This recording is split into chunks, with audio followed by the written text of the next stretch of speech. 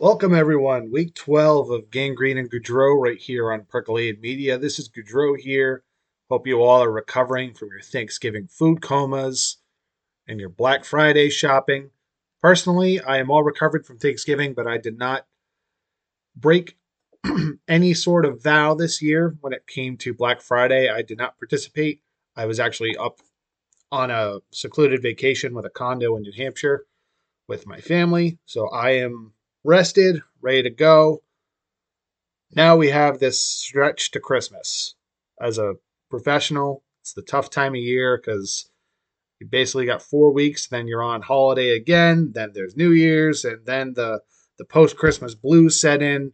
So it's a busy time of year, but I'm all psyched up, ready to go to close out the regular year and the regular season because hard to believe. As of now, we got 6 weeks left to go, and the Jets have 6 games to go. I have to talk about, to open this show, how I'm not someone who believes in fate or karma to a degree. I do believe that something happens to you when you die. I do believe in some kind of higher power. But it's so funny that when we launched this website, we're still in year one. And for years and years, basically outside of the fart in the wind that was 2015, where the Jets went 10-6. By this point in the season, I'm so accustomed to the Jets having nothing to play for and me checking Tankathon to see, all right, who are the prospects we can draft with our premium capital and high picks. It's almost become part of a tradition that I used to joke outside of this year, of course, that Jets season is over by Columbus Day, which goes to show you how bad it's been. And look at history if you want further proof of that. So the fact that we are sitting here going into December, because the Jets' next game is taking place in December, and not only do they have a winning record, not only do they have a team that is capable of playing well week in and week out, they're fighting for a playoff spot, which is something I did not think I would be saying going into the season, and nor did I make that proclamation on the week one show. I said this team's ceiling was 8 or 9 wins. And we're sitting here at 7-4 with 6 games to go. So barring an epic collapse, which I pray does not happen, although it would sort of be same old Jets, I guess, it feels different. And it feels like this team, if everything goes their way, obviously they have to play their style of football, they could be a playoff team this year for the first time in 12 years. But I'm getting ahead of myself. And I'm getting ahead of, I guess, being hypocritical of what I said to myself before recording, which is to focus on the here and now. But I did need to open up that with that statement because it is crazy that we're going into December and the Jets season is still relevant and it's still important outside of selfish, tanking or getting better draft picks. So there's never a dull moment in Jetland, especially if you're a non-Jet fan, because whenever the Jets are talked about, it's usually in the negative light on a national stage. And with good reason, especially if you were like me and had to watch the game last week against New England. The talk of the town was Zach Wilson. Was he going to play? How would his team respond to his post-game comments and on-the-field play? Were we going to see Joe Flacco? Were we going to see Mike White? How was Robert Saleh going to handle a difficult situation? And a situation that I did not envy him being in. Because on the one hand, if you continue to play Zach Wilson, you are, I guess, doing the consensus thing of riding with your guy because you have to find out what Zach Wilson is. But the risk with that and the negative connotation is that you alienate your locker room and you're putting one guy above the other 52. Even if it's the quarterback, which is the most important position in American sports, it is still a team game. And you need to read the locker room and you need to get a vibe going, especially with a team that is predominantly young, but there are some key veterans, as Saleh calls it, his leadership council that he meets with every week. So that was the one road he could take. And then the other one was saying, you know what, Zach Wilson needs to be benched, which is the difficult way of saying that he needs to, as Saleh ultimately called it, a reset. He realized he's not playing well. They're winning in spite of him. He had flashes here and there, but in a game where you have 2 yards of offense, I don't think you would be hard pressed to say anything other than he's just not mentally there at this juncture for the team. And Saleh's claimed that the post-game comment did not factor into his decision. And while that aspect may be true, I do believe that the locker room and their input is what caused Saleh to make the ultimate decision to start Mike White this week against Chicago. On the last show, I said I was not sure what he would do. I saw both sides because I said going into this season that, you know what, we need to find out what Zach Wilson is above all else. But expectations do change, and I think it's fair to adjust them as the season progresses. And the fact of the matter is, with the position that this team is in, and in an AFC that has some heavy hitters, but is not set in stone, I think you owe it to your team to play the best quarterback that you feel gives you the best chance to win. And Saleh believed that was Mike White, which is why he started in Chicago. And Saleh also went an extra step by not dressing Zach Wilson. Flacco was the backup. And I thought that was the position I wholeheartedly agreed with. I realized that if you were going to not start Zach Wilson, you could not have him out there whatsoever, because in a hypothetical situation, if Mike White goes down or Joe Flacco goes down and Zach Wilson goes out there and he struggles, that crowd would have turned on him and the kid's confidence is gone forever. I do want to continue on this before I get to the game, because this has been and could be the turning point of the season and the turning point of this franchise. Me personally, and this is me speaking as someone who is just a fan, if Zach Wilson is not mentally capable of coming back from this, then ultimately he's not the guy. If your ego is that bruised to where you can't come back from this and you cannot get yourself back and realize that you have to not just win back your team, you have to win back the fans, you have to win back the trust of your coaching staff, we're going to find out what this kid's made of, whether he gets an opportunity to play again this year or not. I don't believe that it is heresy to bench a quarterback. And in particular, I don't believe you should use draft position as an excuse or a validation to keep him in the game if he's not playing well. Look at some other quarterbacks recently that have been benched. Tua Tagovailoa was benched in favor of Ryan Fitzpatrick when he was not playing well. There were some injuries that played into that as well, but Brian Flores at the time said Fitzpatrick gives us a better chance to win. Look at Tua this year. He's led his team to first place in the division and is playing the best football of his career. Carson Wentz was benched. He was also drafted number 2. And he watched his backup win a Super Bowl. Now, Carson Wentz, I think, is a certified bust, in my opinion. And the jury is still somewhat out on Zach Wilson. It's not looking good based on his body of work. And I do think 20 games is a fairly decent sample size to judge. So I don't believe that it was wrong to bench him, or it's a bad decision.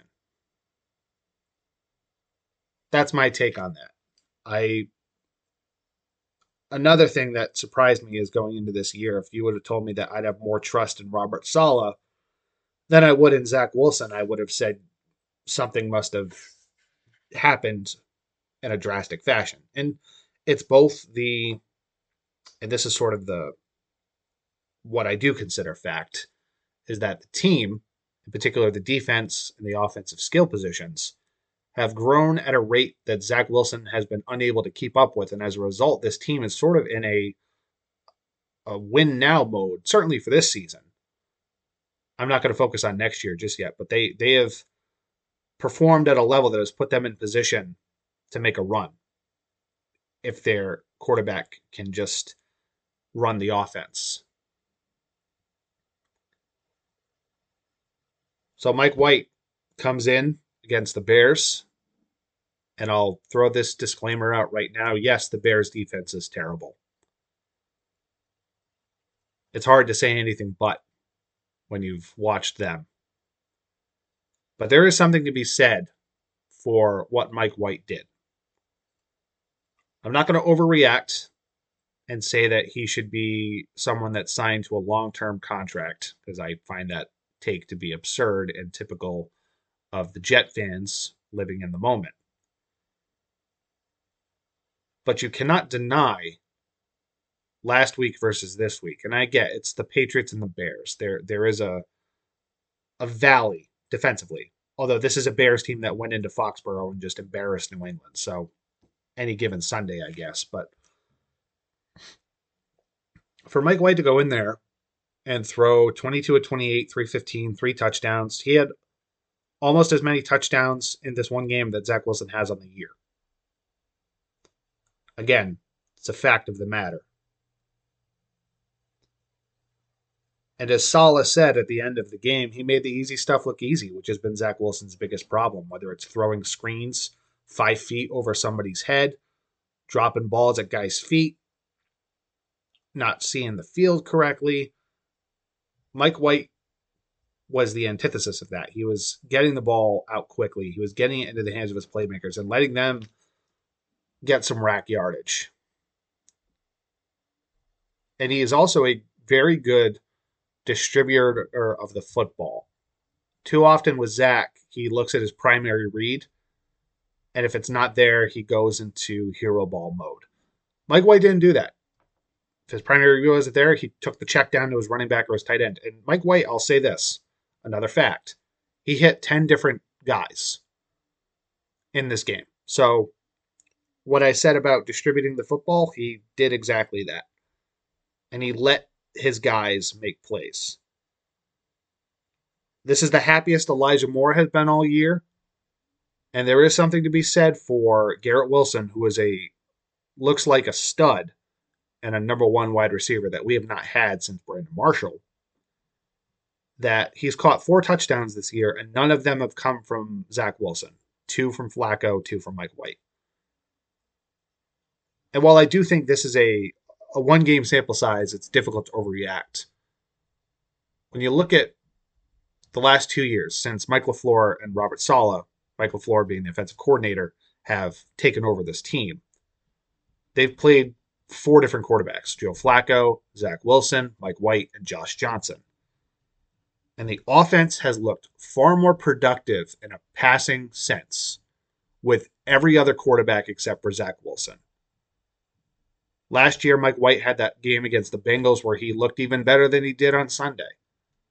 Before he got hurt in the game against the Colts, he led them for a touchdown drive. And he had a terrible game against the Bills, but I think a lot of people could have said that last year. And that's, again, one game. So with that pattern, I think it is fair to say that Mike White has earned the benefit of the doubt to play for the at least foreseeable future. That doesn't mean he's the starting quarterback next year. But I think the 4 games he's played, when you look at also what Flacco did and what Josh Johnson did last year, they're doing what Zach Wilson is struggling with, and it's hurting the team. Like I said, there's 53 guys. You got offensive wide receivers who are dependent on quarterback play. That is how they make their livelihood. That is how they get the endorsement deals. That is how they become the stars that they envision. And when your quarterback is not getting you the ball, you can run the greatest of routes, but when you're getting airmail or you're not even a factor in the case of Elijah Moore, it's tough to not feel sympathetic to them. And we see how good and dynamic these guys are when they have the ball in their hands. Like it's been a long time since the Jets have had this depth of playmaker. So I do believe that, yes, it was against the Bears, but this offense just looks different with Mike White under center. And you see that just not even on the field. The way the guys talk about him, the way they just celebrated while he was doing his interview. There is something to be said for your leadership intangibles as a quarterback and how the vibe is in your locker room. And Saleh's a player's coach. He talks about culture all the time. You got to ride with the guy that the team believes in. And if they don't believe in Zach Wilson, I don't care that he was drafted number 2 overall. I don't care that Mike White was a 5th-round draft pick by the Cowboys. You got to play the guy who gives you the best chance. And I have to give Saleh credit for having the balls to do this, because I don't think a lot of coaches at 6-4 would have made a quarterback switch while they were still mathematically in the playoff hunt. Do I think he should have done it sooner, like halfway through the Patriot game? Sure. Personally, I would have done that, because you look at that game, all you need was not to give up a punt for a touchdown, and maybe a field goal wins it 6-3. As I said, one drive is all you need. So the offense looked great against the Bears. Defense, they did not look good early on. It seemed like they were sleepwalking, missing tackles, a lot of broken tackles from David Montgomery. Both Sauce and DJ Reed got beat on big plays, one of which was a touchdown. Not a good day at the office. But they shut the Bears down in the second half and only gave up 10 points, so I can't be too overly critical. But you can't start that lackadaisical against Minnesota this upcoming Sunday or against Buffalo. So the defense has got to play better. So now we've got to talk about where the Jets are as a result of this game. They're at 7-4, and they're currently the 7th seed. So they would be in the playoffs if the season ended today. Now, me personally, if you put a gun to my head, cocked it and said, are the Jets making the playoffs? As much as I want to believe, I think their schedule is tremendously difficult. And when you compare it to some of the other teams that are in their competitive window, like the Chargers or the Patriots have the tiebreaker, number 1. And the Chargers have a much easier schedule than the Jets do. So I don't think it's going to happen. But that doesn't mean this season was a failure, if that is the ultimate fate. Because Saleh has turned around the 32nd ranked defense into a top 5 unit. He more than likely will have doubled his win total from last year. He inherited a shit show. I can't emphasize that enough. He's building, he has a stamp on the team. And I trust the GM. But their final 6 games: at Minnesota, at Buffalo, home against Detroit, home against Jacksonville, at Seattle, at Miami. At best, I think they're going 500. 3-3. That would put them at 10-7. Is that enough to get you a wild card spot? Who knows? But goddamn, it'd be nice to have a 10-win season.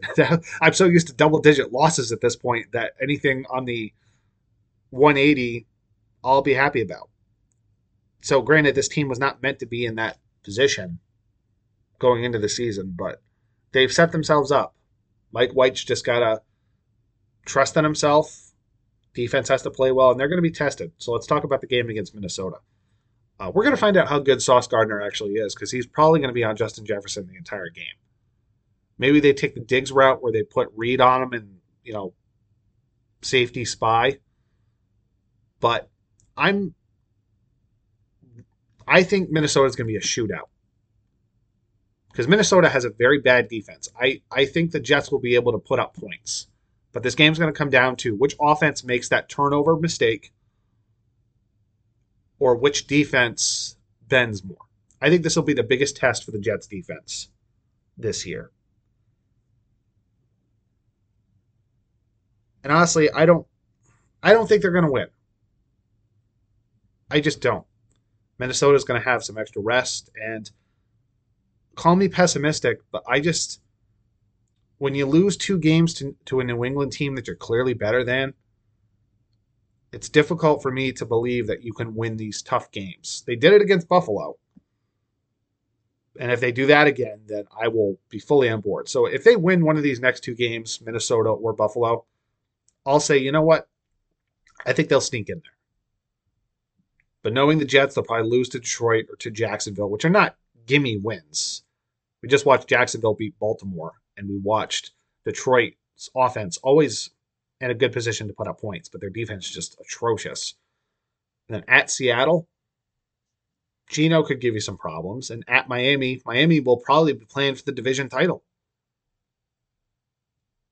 And I guarantee you, they don't want to see the Jets in the playoffs. So they'll do everything in their power to beat them. So that's kind of my window for the next week or so, is just focus one game at a time. Let's see how they do against the Vikings and reassess. So I'm going to keep it a short show this week because I really don't have that much to say outside of what's happened and what, because the Bears, it was 31-10 Jets. Like, there's not much for me to analyze from the game outside of my broad thoughts. And we're on to Minnesota. So I'll wish you all a happy Thanksgiving once again, and be sure to keep up with us here on the site. So this will be the shortest episode, but depending on what happens next week, I hope I can make up for it. So thank you all very much for listening, and it's Gaudreau signing off. Take care.